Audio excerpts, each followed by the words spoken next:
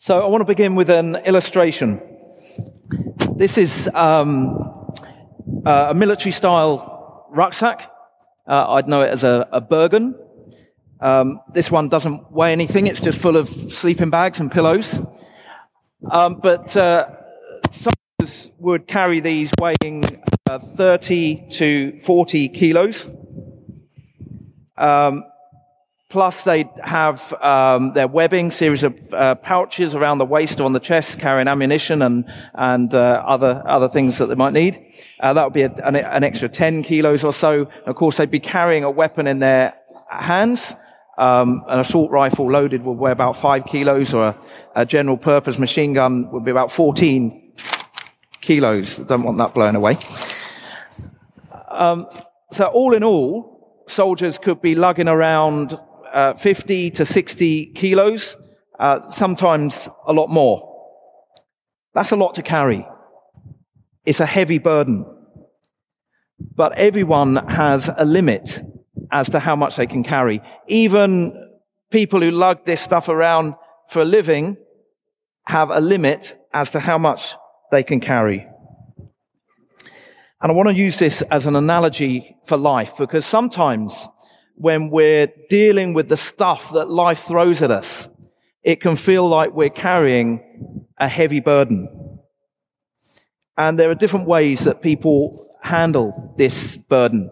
So there's fight, fright, or flight. Firstly, fight.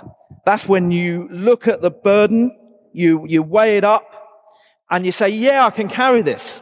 I can do it. And sometimes you can, and sometimes you can't, because we've all got a limit. And then there's fright. That's when you feel completely overwhelmed at the very thought of carrying it. You kind of go into a mental paralysis. You can't function. You just can't do it. Lastly, there's flight. That's when you throw your arms up and you say, that's it, I quit. You look at your responsibilities or the weight that you've got to carry, the things that you've got going on. And in some cases, a person might say, well, right, that's it, I'm getting a divorce. I'm going to quit my job. I'm throwing my phone in the lake. I'm out of here. We've all had to carry burdens in life. And so probably we all have experienced fight, fright, or flight at some point in our lives. But there's actually a far better way to approach this. Not fight, fright, or flight, but faith. We're going to see specifically how faith is the best strategy for carrying our load. But first, let's try and understand why James was writing about this in the first place.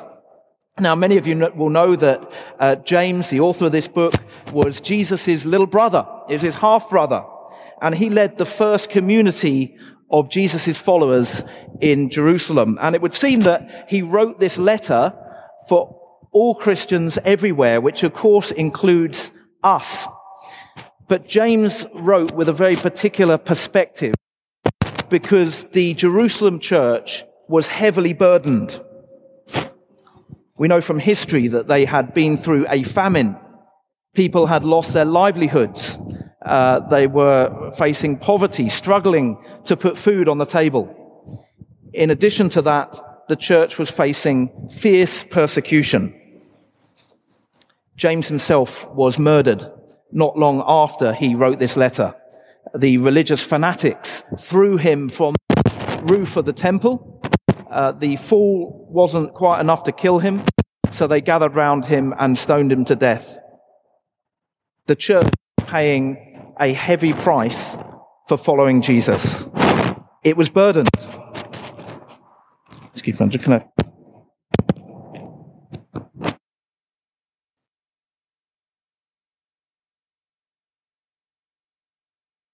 The church was paying a heavy price for following Jesus. It was burdened. These were difficult times. So James wrote to Christians throughout the Roman Empire who were experiencing similar circumstances. And the first thing that he said to them in this section was, be patient. Be patient. Now, if you're going through a really tough time right now, probably the last thing you want to hear is be patient. We are naturally impatient. And that's not surprising because we live in the most fast-paced, impatient society ever. 200 years ago, it took 4 months to sail from Europe to Australia. Today, we can make that journey in less than 24 hours. Just jump on a plane. When I was a child, and for many of you too, if you wanted to watch a TV series, you had to wait a whole week to find out what happened next. Now you can binge watch the whole series over a weekend. And what about technology? It saves us time, but it makes us more impatient. Microwaves cook our food in a matter of minutes or seconds, yet we still don't have the patience to let the timer run down to 0. We open the door when it's still on 1 second. 1 second! Like we've got to save that vital 1 second. Or we press the button on the toaster because we think it ought to be done by now, and then it pops up, it's just warm bread. So we stick it back down. If you're anything like me, you then forget about it and burn the toast. We are hardwired for impatience. And yet James says, be patient. It's like, I can't even wait for my toast to pop. And you want me to patiently endure this hellish situation. James says, be patient. And we say, for how long? How long have I got to be patient for? Well, the answer's right there. It says, be patient then, brothers and sisters, until the Lord's coming. And you think, well, James wrote this letter 2,000 years ago, and Jesus still hasn't returned, and you're telling me to be patient. In verse 8, he says, be patient and stand firm, because the Lord's coming is near. We are, of course, talking about the time when Jesus returns to make all things new, as he has promised to do. When will that be? We don't know. Now, there might be someone here who's into eschatology. That's the study of end times. So you've plotted all the major world events on a chart. You've figured it out. You know when Jesus is coming back. And you're wrong. People have been making those predictions for 2,000 years, in spite of the fact that Jesus told us that only God knows the appointed time. But still, we might think that near is perhaps not the best word to use for an event that is still at least 2,000 years in the future, as it would have been from James's perspective. But our timescale is very short, especially when we're suffering. Albert Einstein famously said, and you'll excuse the slightly sexist language, but he said, put your hand on a hot stove for a minute and it feels like an hour. Sit with a pretty girl for an hour and it seems like a minute. That's relativity. For us, even a minute can seem like a long time. But God's timescale is not measured in minutes and hours, days, weeks, months, and years. God's timescale is eternity. Jesus is coming back, and on the scale of eternity, that's going to happen very soon, and perhaps sooner than we think. James uses the example of a farmer patiently waiting for the land to yield its crop, and just as in nature, everything happens in the appointed season, so too with our lives, and so too with God's plan.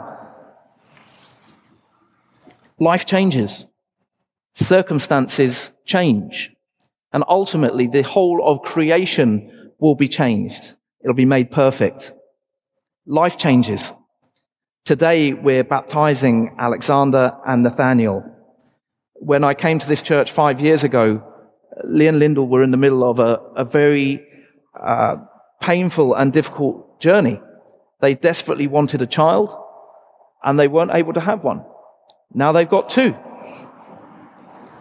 I'm sure there would have been times when they felt that that burden was too great, that the journey was too difficult. But their patience and perseverance, their forbearance, has seen them through to a very different situation. So life changes. Doesn't always change in the way that we might hope, but there is an appointed season for everything. But more importantly, the world will be changed. History is not just trundling on endlessly and aimlessly. There is a point to all this. There is a purpose. And history is moving towards the decisive moment when Jesus returns to judge the living and the dead. So we are to remain patient and wait for God to do what he has promised to do according to his perfect plan and timing. But the big question for us is, how do we cultivate patience when we feel like life's burdens are just too much for us to carry? James gives us one example of how struggling under a heavy burden can manifest itself in unhealthy ways. In this case, grumbling against each other. Verse 9, don't grumble against one another, brothers and sisters. Let me ask you a question. When you feel burdened, stressed, and overwhelmed, are you easy to get on with? Let's say easier than normal. No way. When we're heavily burdened, the stress, the pain, the frustration, the impatience has to find an outlet, and that can be very damaging for our relationships. Imagine putting a camping gas canister onto a fire. You know what's going to happen? Obviously, eventually, it's going to explode. And when we're carrying a heavy burden, we can be a bit like that camping gas canister, though depending on our personality, it might be more of a seep than an explosion. But the pressure's got to get out somehow. And so we need a release valve. The problem is a lot of people have release valves that are either unhealthy and or ungodly. Alcohol, drugs, food, unhealthy relationships, things that we shouldn't be looking at on the internet. I'm trying to keep this PG. Gambling, anger. Now, some of those things might not be bad in themselves. There's nothing wrong with food, but it's not a good release valve. Actually, we need 3 release valves: emotional, spiritual, and physical. Emotional, that's having someone to talk to, someone you can trust. A godly person who won't judge you, who won't try and give you loads of advice, who won't throw Bible verses at you, someone who will just listen to what you have to say. That's an emotional release valve.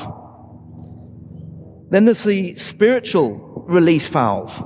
That's worship and prayer, reading our Bibles, connecting with God, pouring our hearts out to God, allowing God to speak into our lives and standing firm on his promises. That is a spiritual release valve. And I think we also need a physical release valve. Go for a walk, get out for a run, do a sport. For me, if I'm really stressed, I get on one of those static rowers and I'll row 5 kilometers as fast as I can. And at the end of it, I literally fall off the rower gasping for air. But I feel much better for it, emotionally, if not physically.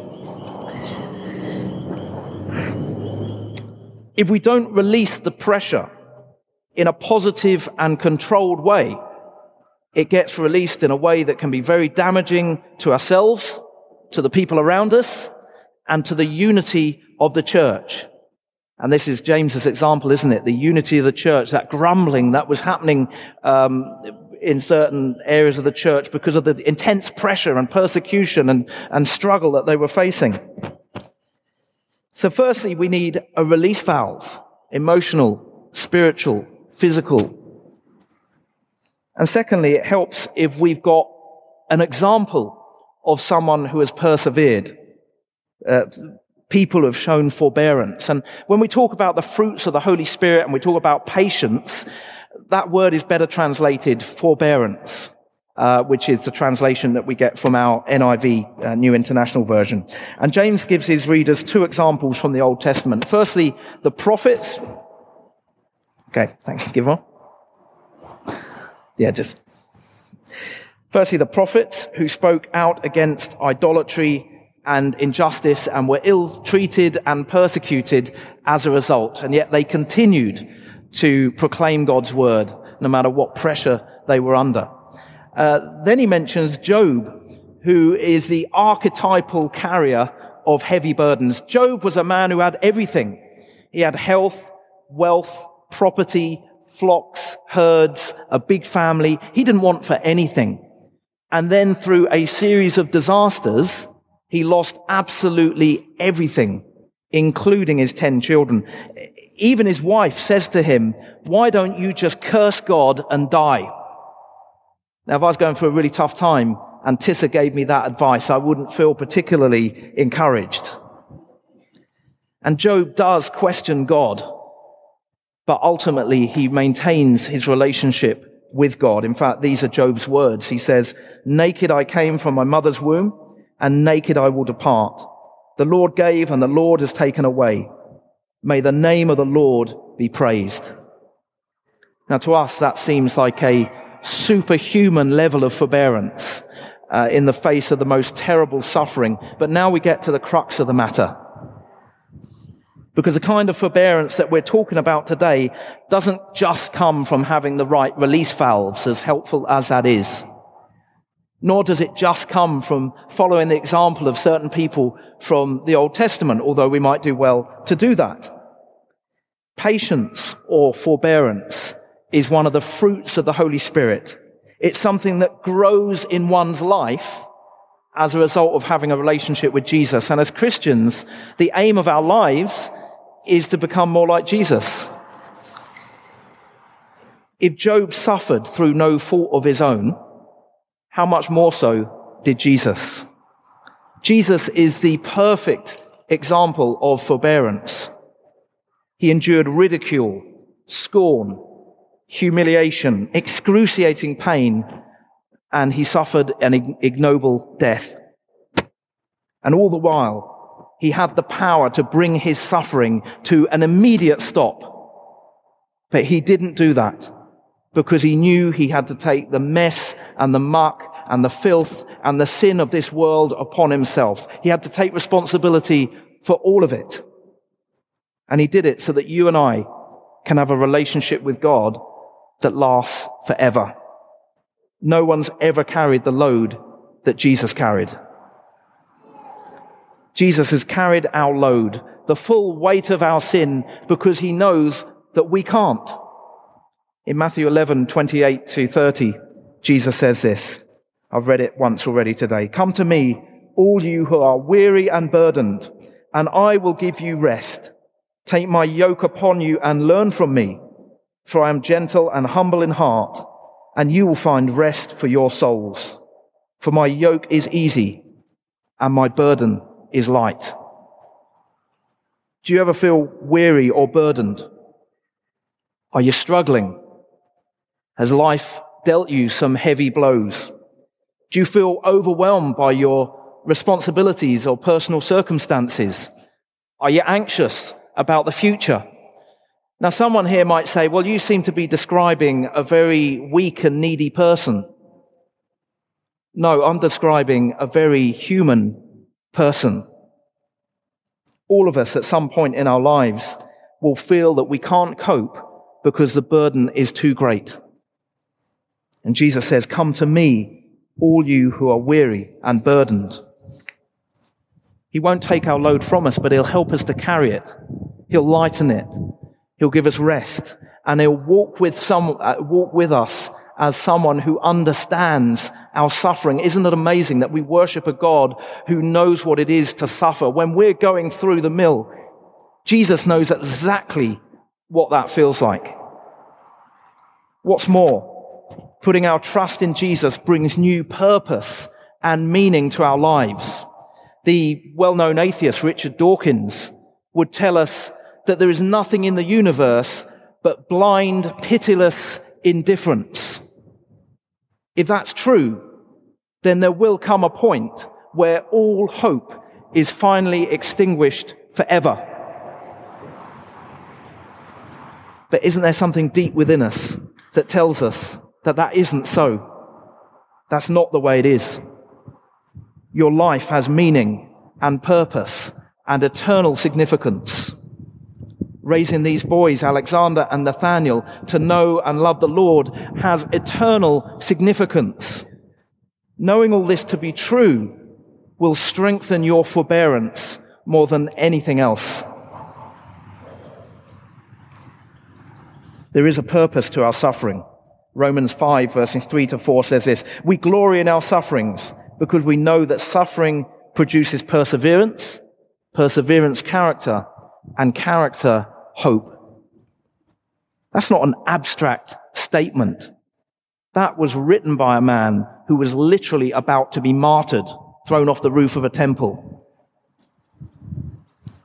All followers of Jesus are filled with the Holy Spirit. That means that God's Spirit is living within us. And through the power of the Holy Spirit, our suffering can actually become the means by which we are gradually transformed into Jesus' likeness. A lot of the time, we can't take control of what's happening around us. But the Holy Spirit gives us the power to change what's happening within us. The Holy Spirit gives us forbearance. When I was writing this, my thoughts turned to Graham and Graham Reed, and I've asked permission to say this, but many of you will know that Graham goes for dialysis 3 times per week. That's a burden for Graham to bear. But you know what? When I speak with Graham, he talks to me about the music he loves, Bing Crosby. He talks to me about the Bible study that's encouraged him, the wonderful things that he's experienced in life, his hopes for the future, and his love for the Lord. It's so encouraging to have such a strong example of forbearance. And there are actually many people within our church that really inspire me in similar ways. Be patient then, brothers and sisters, until the Lord's coming. There is a reason. There is a purpose. There is a hope. And it's an eternal hope. And while we have life, we have the opportunity to have our characters shaped by the power of the Holy Spirit, no matter what we're experiencing and no matter how heavy the burden we're bearing. May the fruit of forbearance continue to grow in each of our lives. Let's pray. Heavenly Father, we recognize that life is not easy. Sometimes it can be a massive struggle and we don't even know how we can cope with all that we've got happening. But we recognize that you call us to you as one who will lighten our load, who will take our burden, share our burden. And we recognize, Father, that you have taken the full burden, the full weight of the sin that separates us from God, from you. And so we pray, Lord, that you will help us to recognize your work in the world and in our lives, and you'll help us to desire more than anything else to be changed and transformed into the likeness of Jesus Christ, your Son. And we ask all this in his name. Amen.